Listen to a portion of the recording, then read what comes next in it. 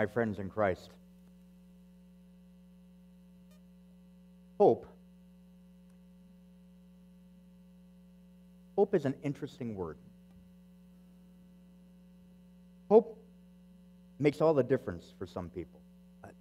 Hope can make someone go through 4 grueling years of classes to get a degree and they can get a better job. Hope can make a child practice a free throw shot after free throw after free throw. Hope can make a teenager work and save so they can get that pay for their own car. Hope can bring a family together to pray for a better outcome. Hope can make all the difference.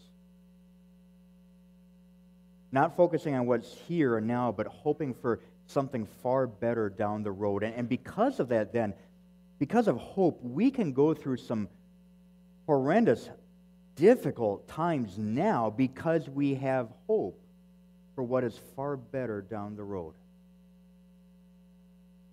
Today we begin the church season called Advent. Advent is a word that means He is coming.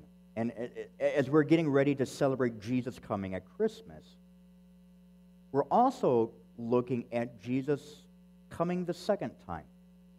A time that He comes with power, with glory, with love, with victory. And looking ahead to that gives us hope to live through things now.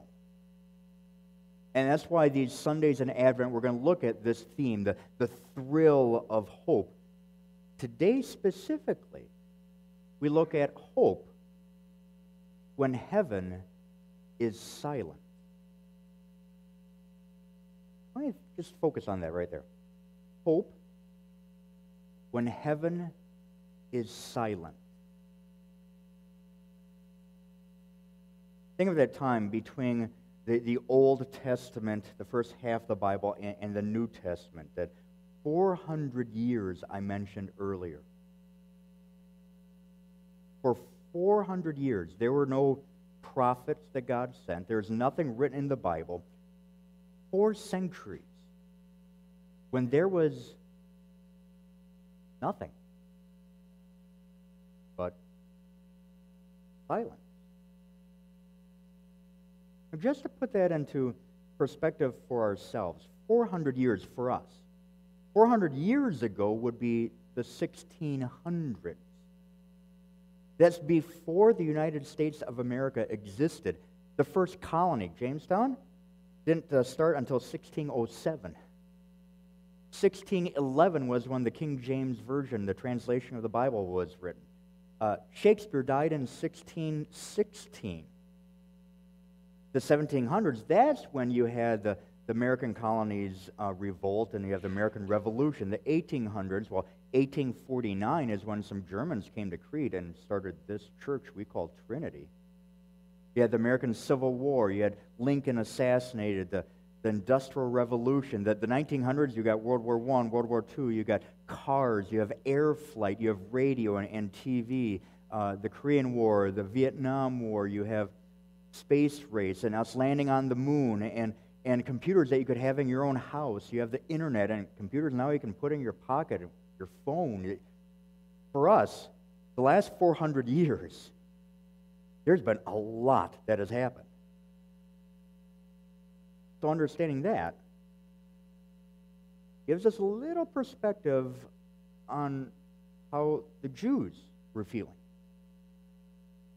400 years of silence. And a lot had happened for them. The Greeks had come in. Alexander the Greek conquered the area. After them, the Romans came in. And there was oppression and control. And God was silent. Things were not good for the Jews. There's murmurings of revolution and rebellion. But heaven was silent. Not only was heaven silent in the big picture, but it even seemed that way on the personal level. Luke begins his gospel account introducing us to two people, Zechariah and Elizabeth. This is how he introduces us. He says, in the time of Herod, king of Judea, there was a priest named Zechariah, who belonged to the priestly division of Abijah. His wife Elizabeth was also a descendant of Aaron. Both of them were righteous in the sight of God, observing all the Lord's commands and decrees blamelessly. But they were childless, because Elizabeth was not able to conceive, and they were both very old. If you lived back then, you would have called Elizabeth and Zechariah good people. They were the type of people you wanted to live in your neighborhood, right? Because they never caused problems. They're always part of the solution if there was an issue. They were great with kids. They were the grandma and the grandpa of the neighborhood. They loved kids. Kids loved them. Kind of a tragic thing that they couldn't have children of their own, and they tried. They prayed and prayed. They did everything they could, but that opportunity was decades ago.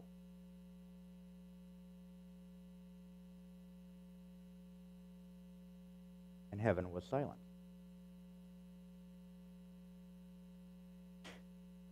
There's a reason that Luke begins his gospel account of Jesus' life introducing us to these two people. Because this is the beginning of hope. This is the beginning when things start changing. This is our first point for today. Christmas is the story of hope fulfilled. Zechariah and Elizabeth would have a son. They call him John. We know him as John the Baptist. And John the Baptist would prepare the way for Jesus. It may have seemed for 4 centuries that God was silent, but he really wasn't. Before these 400 years, God had repeated that promise of a Savior again and again. Born of a virgin, he would be called Emmanuel, God with us. He would save his people from their sins. And by his wounds, we would be healed.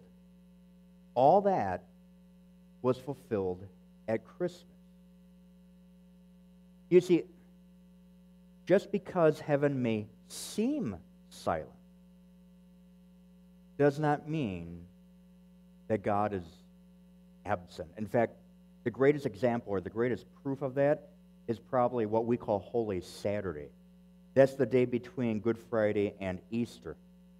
That's the ultimate proof that God's silence does not equal his absence. Christmas is the story of hope fulfilled. Which brings us to the second point then. There's no pass for great obedience. Gabriel appeared to Zechariah in the temple, and this is what he said. Do not be afraid, Zechariah. Your prayer has been heard. Your wife Elizabeth will bear you a son, and you are to call him John. He will be a joy and delight to you, and many will rejoice because of his birth, for he will be great in the sight of the Lord. He has never taken wine or other fermented drink, and he will be filled with the Holy Spirit even before he is born. He will bring back many of the people of Israel to the Lord their God, and he will go on before the Lord in the spirit and power of Elijah, to turn the hearts of the parents to their children, and the disobedient to the wisdom of the righteous, to make ready a people prepared for the Lord. Maybe some of that sounds a little familiar. It's very similar to the last verses, which I read, of the Old Testament from Malachi. It's like God is picking up exactly where he left off 400 years ago. Now remember how Zechariah and Elizabeth were described. They were good, righteous, upright people, good people. But there's no pass for great obedience. Zechariah didn't believe Gabriel the angel. Now, we can logically understand why he would have reacted that way.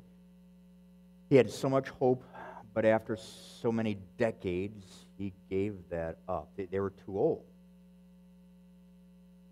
But there is no pass for obedience. The Ten Commandments aren't something that apply to everyone else and not you and me. Money is not a reason to live together and not get married.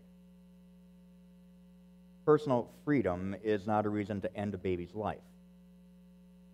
Not getting trouble for a bad grade is not a reason to cheat at school. Having a bad day is not an excuse to berate someone on the checkout line. Just because we are active at church, just because you are a good student, just because grandma went to church, just because there is no pass for obedience. Zechariah was a moral man, but that did not mean he could react the way he did. He was a priest who served in God's temple, but that did not give him reason to disobey God. So, the third point then, remain faithful to God, even when circumstances are not in your favor. I guess that's the real lesson Zechariah learned here. Just because we don't get what we want when we want it, doesn't mean that we should give up on God.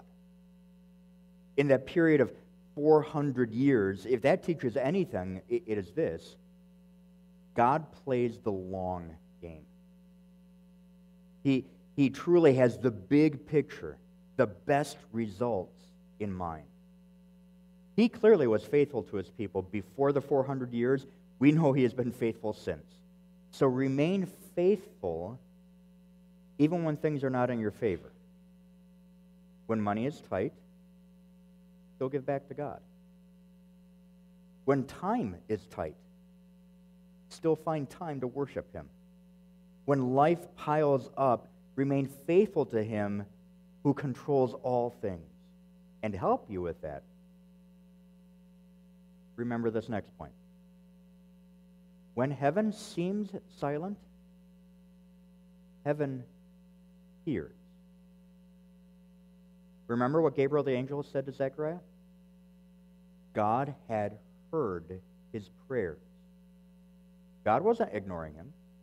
God wasn't indifferent. God absolutely cared about him. God absolutely heard him. If it may have seemed that heaven was silent, but God heard Zechariah. And God cared. I think there's a lot of times that we need to remember that. When heaven seems silent, heaven still hears. It's one of the reasons we have the Bible, story after story, page after page. There we see this truth. God may be silent from our perspective, but he's never far off. He's right there. He always hears, he always cares, he always loves. The key for us, when we don't see that he is speaking, when it seems to us that heaven is silent, the key for us is to remember those times when we do know what he has done. To remember how he's cared for us, how he's loved us, what he has done for us, because there's a lot that he's done for us. And so, point number 5, Christmas means those who hope in God do not hope in vain. Christmas is the beginning of a chain of events that ultimately ends with you and me, with him in heaven. All the way back in the Garden of Eden, God promised to send a Savior born of that woman. God kept that promise, that millennia-old promise at Christmas. Jesus was born of the Virgin Mary. John the Baptist was born just before that. John would grow up and prepare the people, get their way ready, and Jesus came. And not only did Jesus heal so many people, not only did he help so many people, he taught so many people, but he really came to trade places. He came to suffer in our place. He came to die in our place. He came so that we would take his place in heaven. He came to give us forgiveness, to give us life, to give us peace, to give us hope. Christmas means that God acted for our salvation. And so then, when we are faithful, even when our circumstances are not in our favor, that's not done in vain. What we do in God's kingdom is not futile. It has eternal significance. Here at Trinity, we have this new vision, this Trinity 2029, and we have this new mission statement. Welcoming home the lost and loved with Jesus. Yeah, we want to welcome people to Trinity, but that's not what this is talking about. It's talking about welcoming home people in heaven. What we do as part of God's kingdom is not in vain.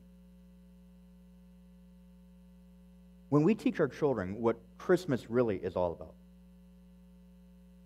when you share Jesus with a neighbor, when you invite a coworker to come to Christmas Eve worship, when make sure your grandchildren go to Trinity Treehouse in Timmins, when you support the financial assistance at Illinois Lutheran so a family can send their children to that school, none of that is in vain. None of that is pointless. Just the opposite.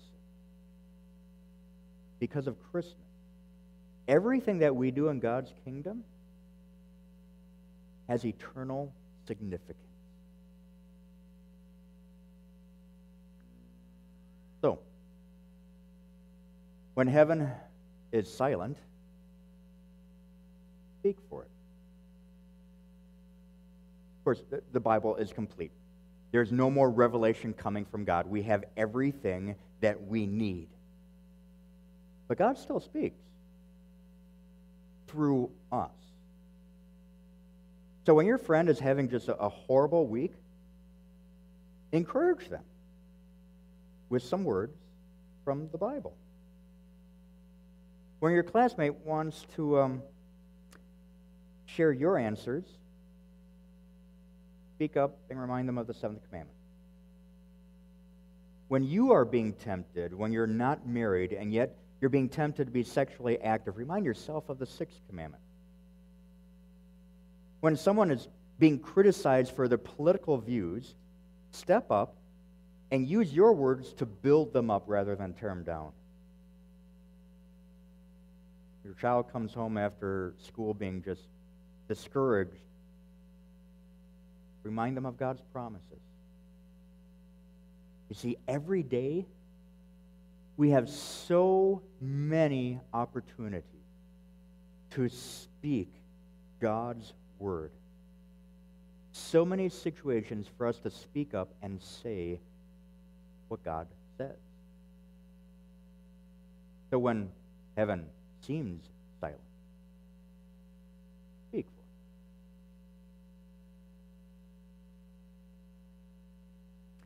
Hope. Hope is such a powerful word. Hope is what Christmas gives us.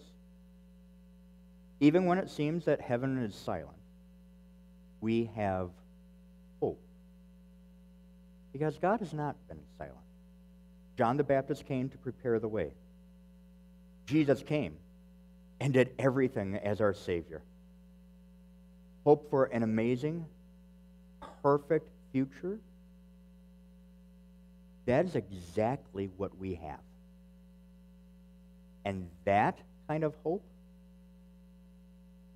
will never disappoint. Amen. Let's pray. Dear Father in heaven, we thank you that even though it may seem like you are silent, we know you are not. Lord, we thank you for the hope you give us through your Son's birth at Christmas time. Help us then, Lord, to not just live that hope, but to speak of it, to share it, to show it. And Lord, when things are rough, use others to encourage us with your word, with your hope. When those around us are discouraged, use us to encourage them with your hope, so that together we may hope in what is yet to come. We ask this in Jesus' name. Amen.